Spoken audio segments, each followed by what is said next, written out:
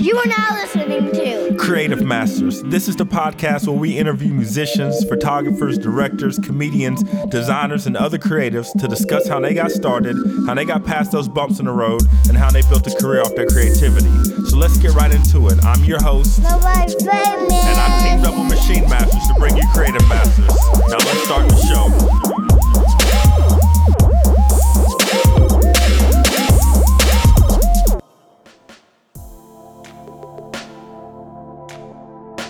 What's going on, everybody? This is Reggie, aka Nobody Famous. You're listening to the Creative Masters podcast. We're back with a new episode. Before we get into this episode, I just want to touch on a few things. The first thing is that the Creative Masters podcast is now a year old. I can't believe I've been doing this for a year, talking to a lot of amazing, talented, smart, inspiring people over the last year, and I learned a lot. So thank you guys, everybody who's come onto the podcast, everybody who's rated us, submitted beats for background music, shared it out, and listened. I greatly appreciate it. Just a reminder, I am doing my very first documentary, Tracking Identity. You can find out more about that at patreon.com/trackingidentity. It's a really cool story about my friend Tom Manila. If you haven't listened to his episode, go back in the archives and listen to that. You'll be deeply inspired by it, and I can't wait for you guys to actually see the documentary. I've been working hard on it, and it's really cool. So for this episode 32, we have Lauren Chu, an interior designer out of San Francisco.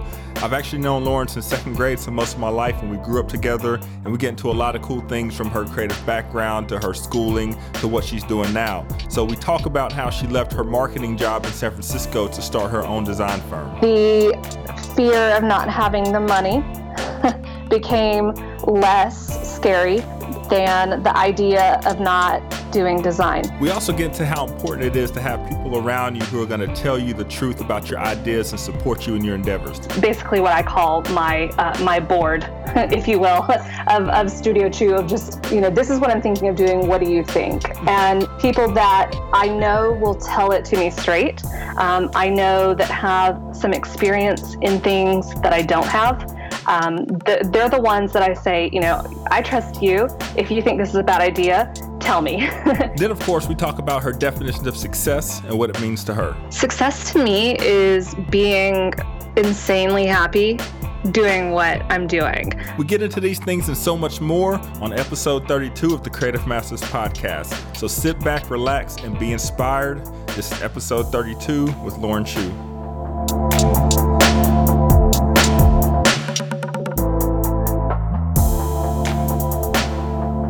What's going on, everybody? This is Reggie, aka Nobody Famous. You're listening to the Creative Masters podcast. We're back with another episode. This week is a very dope episode because it's someone I've actually known pretty much my entire life. We went to school together, and now she's out in San Francisco doing interior design. She just started her own business. Lauren Chu, how you doing? I'm great. Thanks for having me on today, Reggie. Yeah, thanks for coming on. So, basically, let's just kind of start at the beginning. How about you give like an elevator speech of who you are, where you're from, what you do, and then we'll kind of dig into the details from there. Sure. Well, my name is Lauren, like you said, and I live in San Francisco, and I am an interior designer. I just recently started my own business after being in corporate technology marketing for the last 6 years now. Mm-hmm. But I went to school for interior design. I'm trained in it. It's something that while I left it for a little while, my passion for it never left. And I've just recently, like you mentioned, started my own business called Studio Chu, and getting back into it. So it's exciting. Awesome. That's really dope. So let's start back at the very beginning, because like I said, I've known you for a while, since like second grade or so? I believe so, like yeah. Yep. So when did you get into design? Was that something that you were always into, like the arts and stuff, or was that like later on in life and you went to college and you're like, oh, I want to start, designing and things like that? So when was kind of your start, like in your creative space? Well, I was always a creative kid. My parents are always telling stories about how, we'd go out to the playground or to the tree in our backyard and just make up these stories and draw and color. And I was always the creative one in our family. Nice. Both of my parents are teachers, so they're really used to that world. But they always knew she's a little bit different than us. Not really sure where I got it from. Mm-hmm. But my grandfather, when it comes to interior design, he actually owned a furniture store when I was a kid. And it was a furniture store in a tiny small town. Everyone trusted him for what they needed. And that was back when furniture was still, all made in the USA. Most of it was still made in North Carolina. It was really high quality for, a fairly affordable price point. So he taught me, from a little kid, how to look at quality in furniture. So I grew up around that, loved that environment, but I kind of forgot how much he taught me when he closed his store down, I believe when we were in middle school. And then in high school, I was actually taking a home economics class, and my teacher, her mother, was an interior designer. And she did a 2-week unit where we got our fake house, and she taught us how she went through the design process with her clients, how she picked furniture, how she created floor plans, all of the various questions that she asked to get the project started. And that kind of was my light bulb moment. I just dove into that project head first and completed it with so much joy. It almost felt like not working at all. So when we had that 2-week segment at the end of it, I thought, man, I think this might be something that I'm interested in doing. And this was when I was a junior in high school. And at that point, I still had really no idea what I wanted to go to college to do. So I thought, well, I think I might have found the thing that's the right fit for me. So when I got to UGA, I applied to the interior design program there, and I got in. I had no problem getting in after completing the prerequisite courses, and that's how I got into it. That's really cool. What was our home ec teacher's name in high school? I always forget her name, but I loved her. Mrs. Brock. Yes, that's right. Because I had service learning with her, and I was just thinking about this the other day because myself and a bunch of my friends, we had started tutoring kids back then. I was like 17, and that's like half my life now. And, and I still work with kids to this day, so it's pretty interesting how that class and that teacher have played a role in our lives for sure.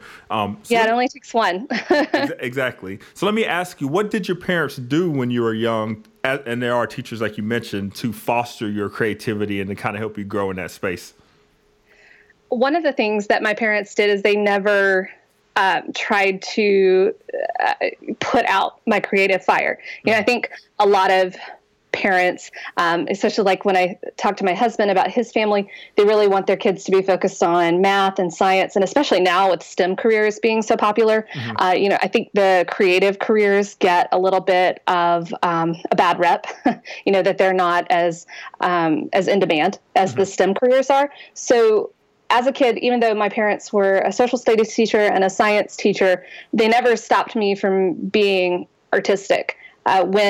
Do you remember when we had, there was a summer camp, I can't remember the name of it, but it was 1 week held at one of the local high schools, and you picked 2 classes that you wanted to go to, and there were very science-oriented ones, and there were very math-oriented ones, but there were also a lot of creative ones like photography and advertising and graphic design, and those were always the classes I picked, and they fully supported my choice to pick those. So that's how they supported me growing up.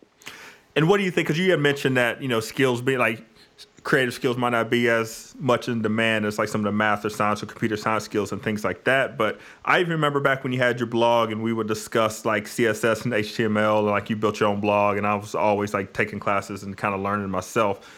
What do you think about like learning all of those different creative skills? So photography and graphic design and, CSS, HTML, and incorporate into your career? Because even with like your Instagram photos and how you take photos and market your business, like, do you think that all is helping you now that you've took those classes and experimented with those disciplines? Absolutely. And I think it's good for both of those careers to walk a mile in the other person's shoes. I think it's really good when a developer takes the time to talk to a graphic designer to understand how what the graphic designer does affects what they need to do on the back end, and for the graphic designer to talk to the developer to understand how they need to make their project work so that the developer has an easier job. So one of the things that I definitely learned is that, I have my design skills, and I think that they are a God-given talent that I have, and then something that I developed further in school. But what has got me to where I am today is all of the various disciplines that I've learned along the way. I wouldn't have been able to build my website if I hadn't taken a CSS course. I wouldn't be able to do photography for my designs if I hadn't invested a little bit of time in learning how to use a real camera and editing photos better. I think it's easy to brush off one or the other and say, oh, I can just hire somebody to do that, or, I don't need to learn how to do that. But you do. In today's job market especially, it's so important to be as self-sufficient as you can be. Even in my design career now, one of the biggest things that I have to turn in is 3D renderings of rooms, and they're all done in Photoshop. And if I had never taught myself Photoshop, I would be at the very beginning of that and having to learn how to do all that now, versus when I have a couple clients, that's a requirement to turn in with the project. It's easy. I can get it done. So if I hadn't taken those classes, I'd definitely be at a disadvantage in my career right now. Yeah, for sure. I definitely think it's important to be self-sufficient. And even, over the last 15 years of my music career, I was always just like, I need a flyer made, or I need an album cover made. So I had to figure out how to do that. So I learned how to do it. And then I needed to chop up a video and edit a video when YouTube came about and do that. And now these are all skills and programs that I actually use every day in my day-to-day life. So I think it's really interesting. And I kind of saw it back in the day, once Instagram and then MySpace got popular and moved to Facebook and Twitter and things like that, of how the market was kind of moving towards. You have to kind of at least be able to speak that language so you know what to look for, and even if you are going to hire somebody. So I think that's really cool that you took those classes and had the foresight to do that. So let's talk about college. So when you went and you majored in interiors, what was that experience like, and what did that teach you, and how did it build upon your foundation with your grandfather and just your background at that point in your life? Yeah, so I think school for interior design is, it's really hard, and it's also not enough. So let me back up a little bit. So I think that interior design school, that was one of the hardest things I ever did. We had huge projects that were due every week, and I would spend hours in the studio, sometimes till 3 and 4 in the morning, doing these hand renderings of floor plans. And this was really back before a lot of the digital tools were used. We still had AutoCAD for floor plans, but we didn't have anything like SketchUp that you can kind of easily create 3D floor plans and renderings in now. So that's all stuff I've had to teach myself outside of school.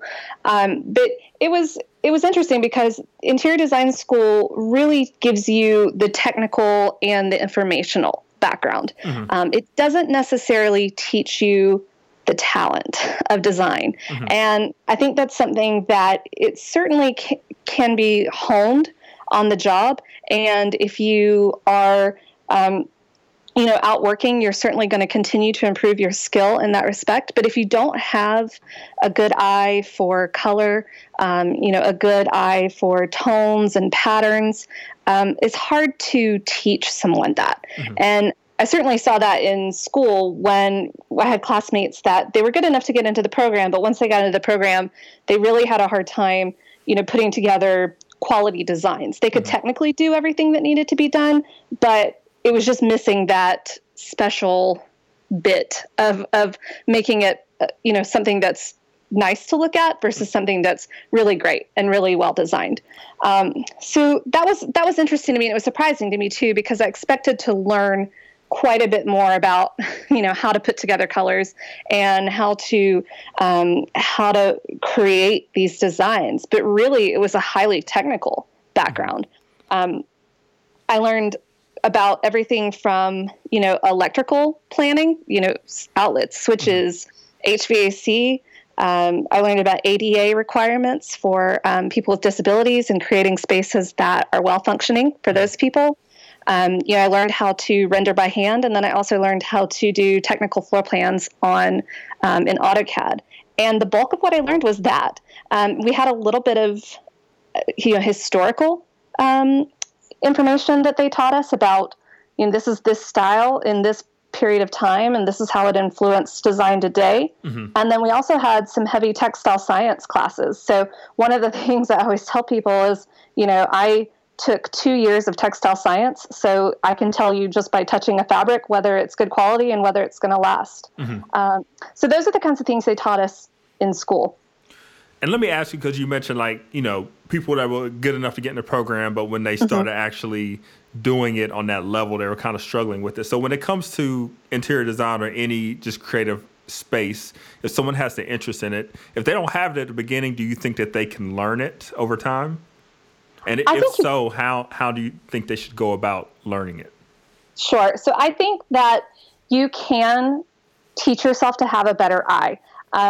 It's a lot harder, obviously, but I think one of the things you can do is be a sponge, absorb material, go to some of the best designers that we have today and look at their websites and how they put things together. I think a lot of people, tend to look more at commercially available rooms, like, catalogs that they see.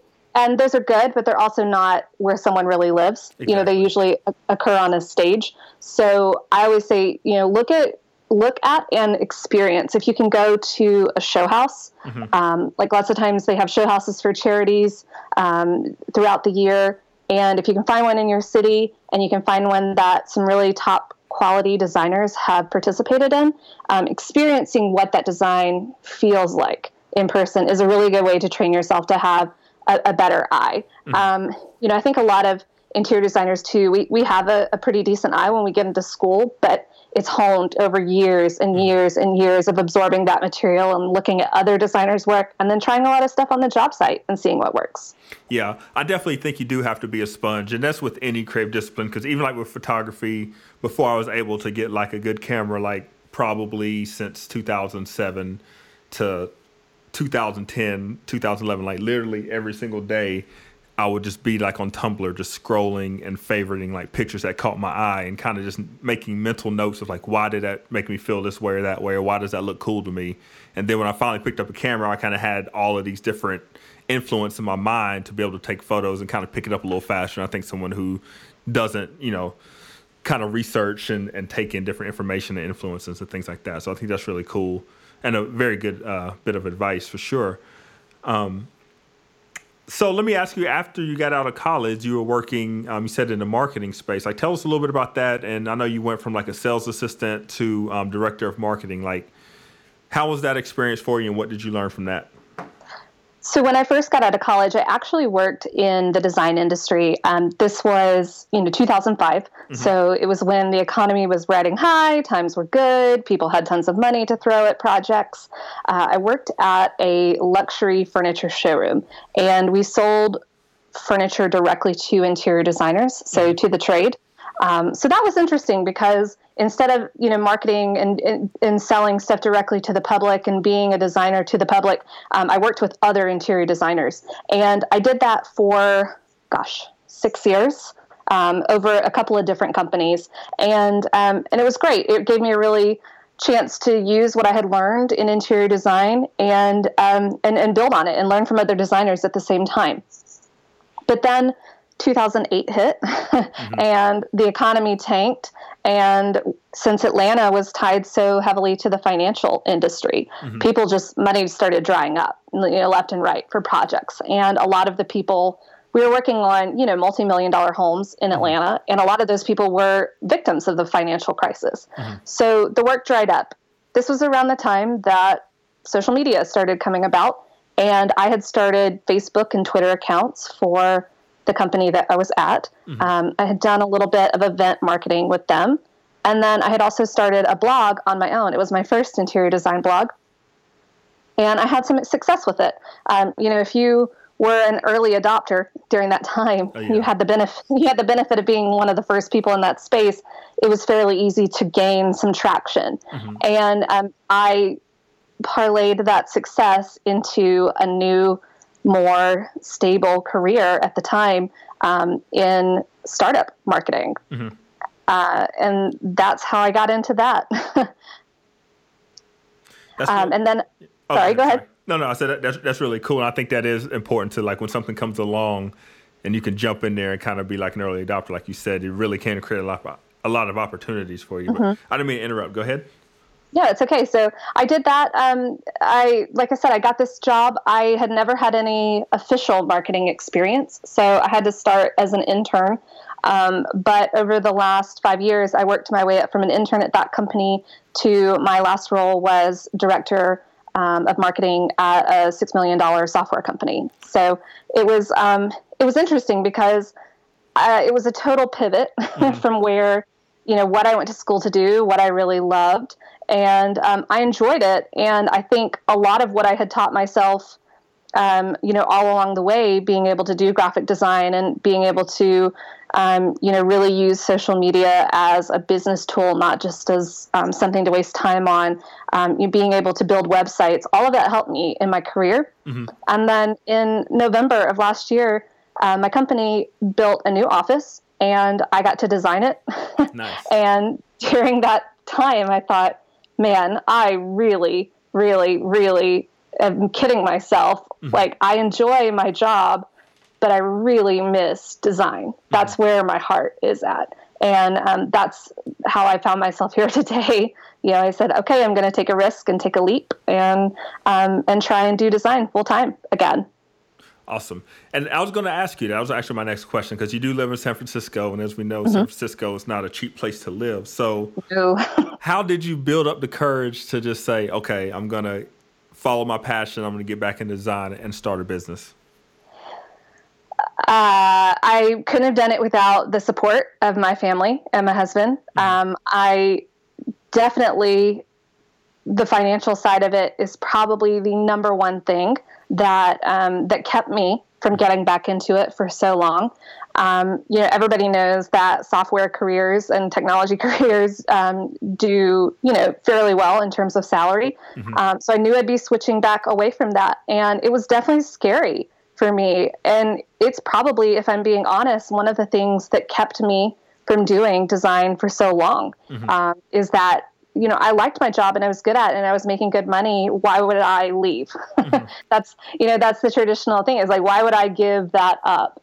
But I woke up every day, and the more I realized how much I missed design and the further I was away from it, the unhappier I became. Mm-hmm. So it kind of got to the point where the fear of not having the money became less scary than the idea of not doing design. Mm-hmm. And, reality-wise, I'm lucky enough that in San Francisco, if you live here and you live in an older building, which most San Francisco residents do, you have rent control. Mm-hmm. So our rent was the same as it was 6 years ago when we moved here. So that certainly helped because my expenses have been fixed. Mm-hmm. Staying out of any financial trouble on my own, really all we had to worry about doing was paying the rent, which, mm-hmm. Thankfully, I talked it over with my husband, and it was something that he was willing to take on for a while I got this started. Mm-hmm. So I couldn't have done it without him, and I know that I'm very lucky to be in that position to be able to say that. That's really awesome, yeah. And tell us about Studio Chew and what it is you aim to do with it, and what are you currently doing with it? Sure. So I started it I thought I just have to get my brand out there and I have to figure something out. Mm-hmm. One of the things that was also keeping me from doing it was, I want it to be perfect and I want it to be a really well thought out brand experience. Mm-hmm. And eventually I said, Lauren, you just got to put something out there. Yeah, for sure. Just get it up. I was being my own worst enemy and holding back myself from what I really wanted to do by being too much of a perfectionist. So I threw around a couple ideas. I have a really trusted core group of girlfriends that, one of them is in marketing. One of them is a web developer. Mm-hmm. One of them is a creative consultant. And I always bounce my ideas off them. So I came up with a couple names, and none of them had my name in it except for Studio Chew. Mm-hmm. And one of them told me, if you put your name on something, it means you stand behind it. Yeah. And that's how I came up with the name. I said, that's the one that sounds like me, and it represents me, and it represents, my family. And I put my name on it. It's my word. So that's how I came up with the name. One of the things that I really aim to do is make good design accessible for everyone. Part of the working in the luxury design side of things is I got to see the amazing design that people who have access to the funds to be able to get it, mm-hmm. Are able to have.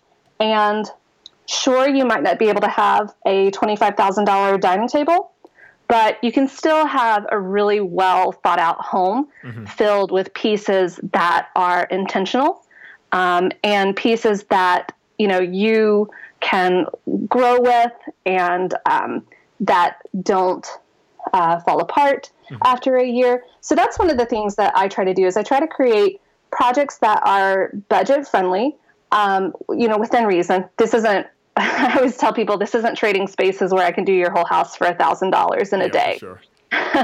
But, I really try to make sure that I focus on spending my clients' money where it matters and putting thoughtful design touches into it that, are sensitive to trends and their budget. So that's what I'm doing right now. I have a couple clients that I'm working on their homes, and then I also do freelance work for other companies that need interior designers but don't bring them on staff and just do contract work. So one of the companies that I'm working for is Vacation Rentals. They are kind of the cross between an Airbnb and a hotel. They say they're local flavor meets hotel comforts. Nice. So they're residential units that are, meant to look unique and fit the neighborhood and fit the city that they're in and be a really kind of design focused experience, kind of like a really good boutique hotel for their guests. With hotel-style amenities. So I've been contracting with this company for about a month now and designing some of the units that they have. And that's one of the other big projects that I have going on. That's really cool. And doesn't, because I follow Home Polish on Instagram, don't they kind of do something like that where they just bring on designers from like all over the country, so they kind of have like local designers working with people?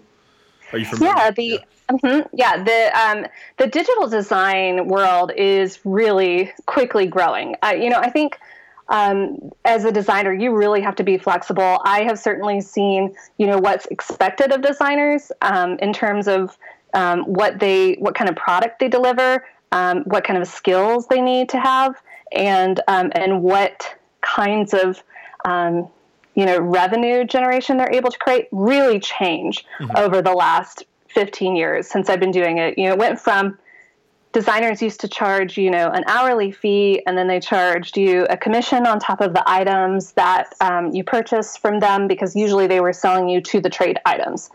Now, it's really changed to where designers, I think, today have a role of being the guide to creating a really well-designed home, and your job is to listen to what kind of environment the client wants, and then help pick the pieces that tell that story, and then have the client purchase the pieces from usually mass market places with maybe a few to the trade items or custom items sprinkled in. Gotcha. There is definitely on the higher end that's still totally custom design approach. But I think the bulk of design work that's being done today, and something that if you're an interior designer, you have to be open to, is that model of work with a company like Home Polish or Havenly or Laurel & Wolf is another big one.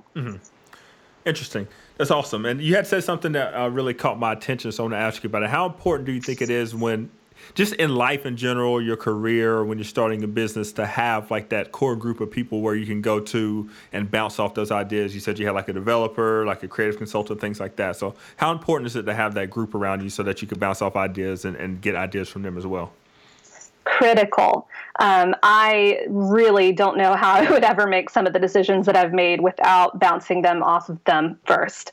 I used to not, I had friends, but I never created an intentional group of people that was basically what I call my board, if you will, of Studio Chew, of just, this is what I'm thinking of doing. What do you think? And people that I know will tell it to me straight. I know that have some experience in things that I don't have. They're the ones that I say, I trust you. If you think this is a bad idea, tell me. And I think a lot of people don't go about creating that group intentionally.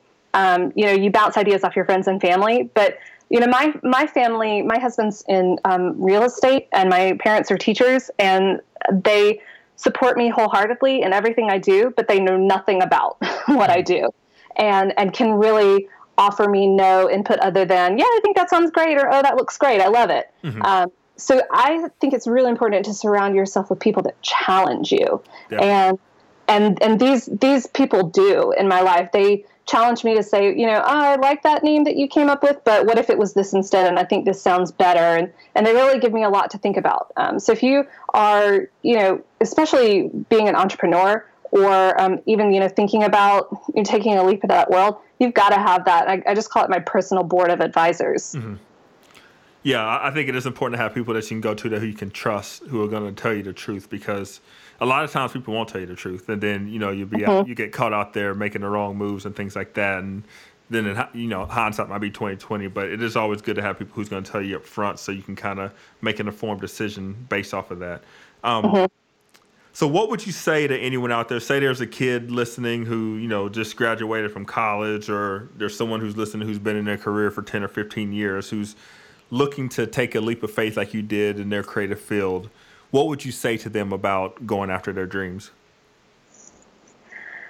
I would say you have to answer to you. And like I mentioned earlier, the fear of doing it became less than the fear of not doing it. So I always, there's this one quote from like Lewis Howes, which does the, podcast that we both love so much. And he's like, stop getting in your own way. If you think that when you put something out there that people are going to criticize it, you're right. Yep.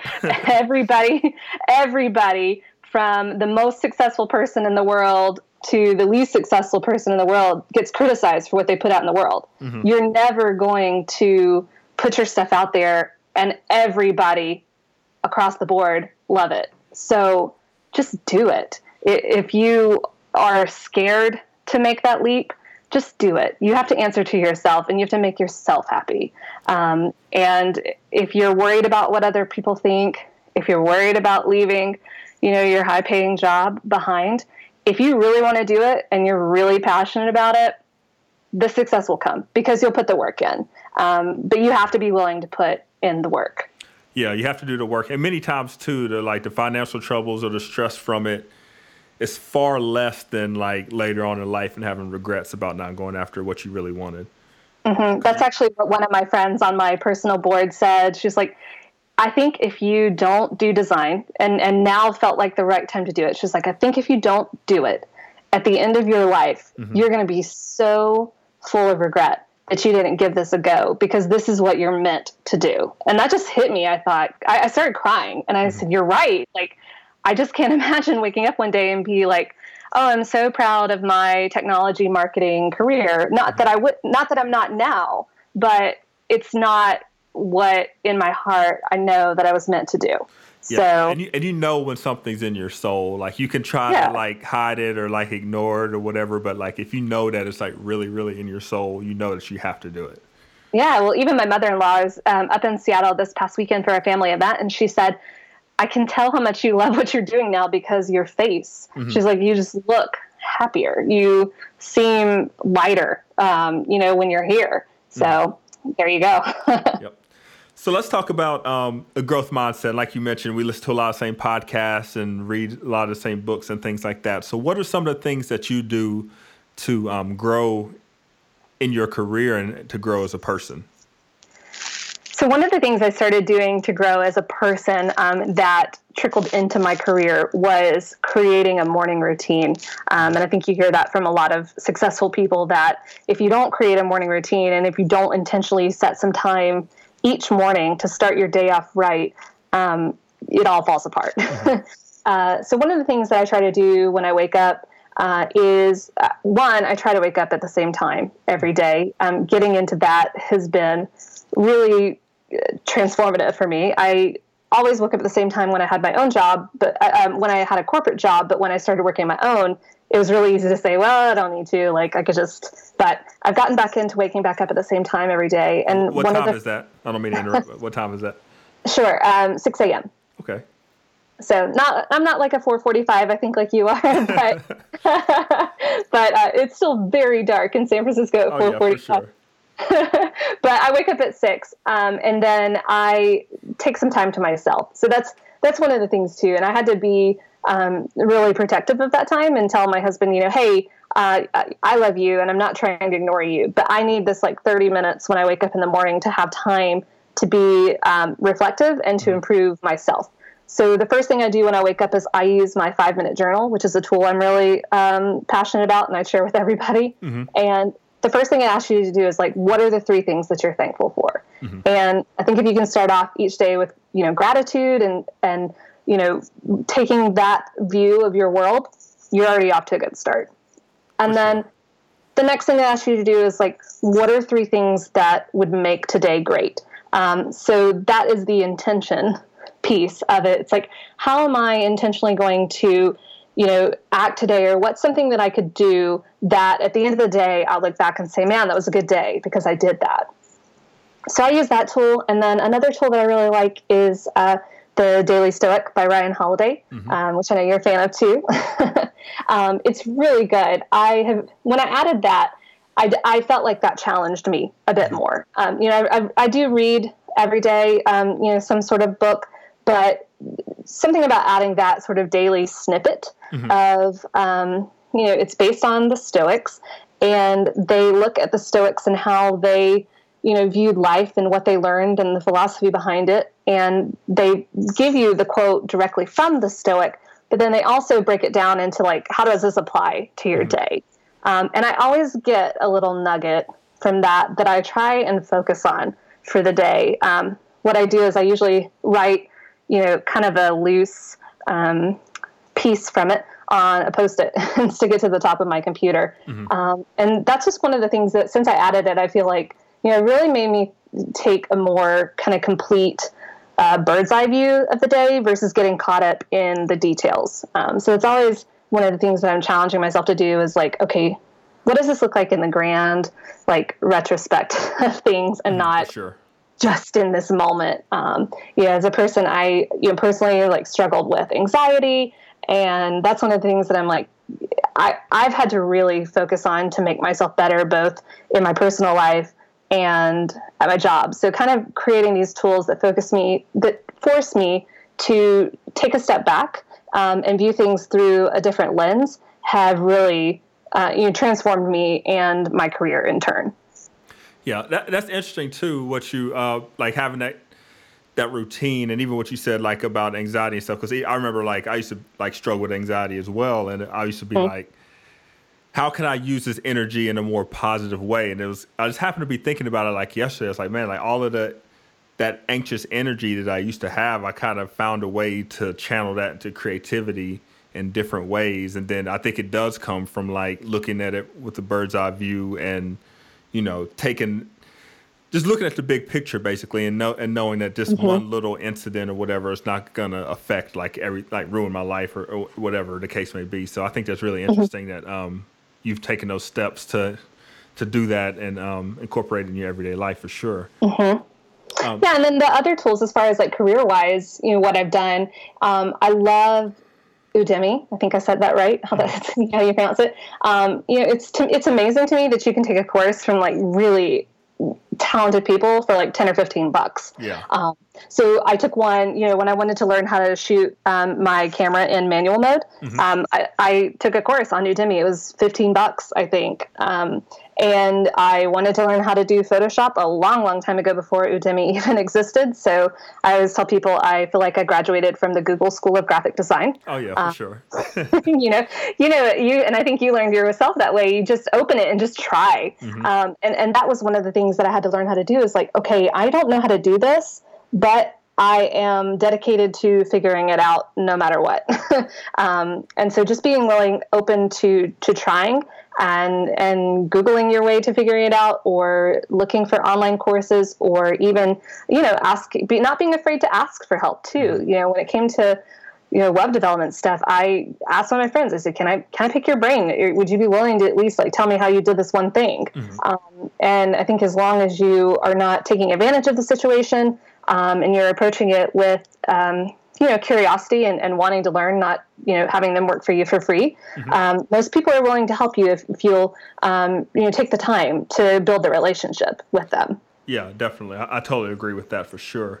So here's a question that I ask every guest that comes onto the podcast. And it seems like back in the day, like the definition of success was, a lot of money, big car, a lot of or big house, car, whatever. And people have been kind of redefining it for themselves. So now that you just started your own business and you're branching out as an entrepreneur and everything like that, how do you define success for yourself? Success to me is being insanely happy doing what I'm doing. And not necessarily in the monotony of the day to day, but when I look at the outward trajectory of what I'm doing and being fulfilled, putting out work that I believe in, that to me is success. I think if you're doing that, the money and all that other stuff, it comes. So I think, like you said, it's wrong to be focused on if money is your end goal, you're not going to get it. So success to me is just loving what I do, believing in the work. For me personally, in the career that I'm in now, it's creating spaces that people love to come home to. To me, there is nothing like the feeling of coming in after a long day, hard work. Maybe you sat in traffic for an hour to get home, and you come in and you just kick off your shoes, and your home is just like, that's what I always want my clients to feel like when they come in. Like, this is just me. Like, I just love everything in this space. It's tells my story. It's comfortable. It's exactly what I picture when I think of heaven. So that to me is success. If I'm helping people achieve that, then I'm doing my job right. Definitely. And I totally agree. That's really great. So first of all, thank you for coming on to the podcast and sharing your story. And it was also great catching up with you as well. And why don't you let everybody know where they can find you at your website, your social media sites, and everything like that. Yeah, thanks for having me on. You can find me on Instagram at Studio Chew, CHU. You can find me on Twitter, also at Studio Chew. And my website is studio-chew.com. Awesome. Thanks again for coming on. And everybody who's listening, this is the Creative Masters Podcast. I'm Reggie. Until next episode, peace. So there you have it. That was episode 32 of the Creative Masters Podcast featuring Lauren Chu. Thank you guys so much for listening. Be sure to follow her on social media sites. And if you're looking for an interior designer, definitely reach out. As usual, we can be found on SoundCloud, Stitcher, iTunes, Google Play. So please subscribe, rate us, share our episodes. We greatly appreciate it. Until next week, this is Nobody Famous. Peace.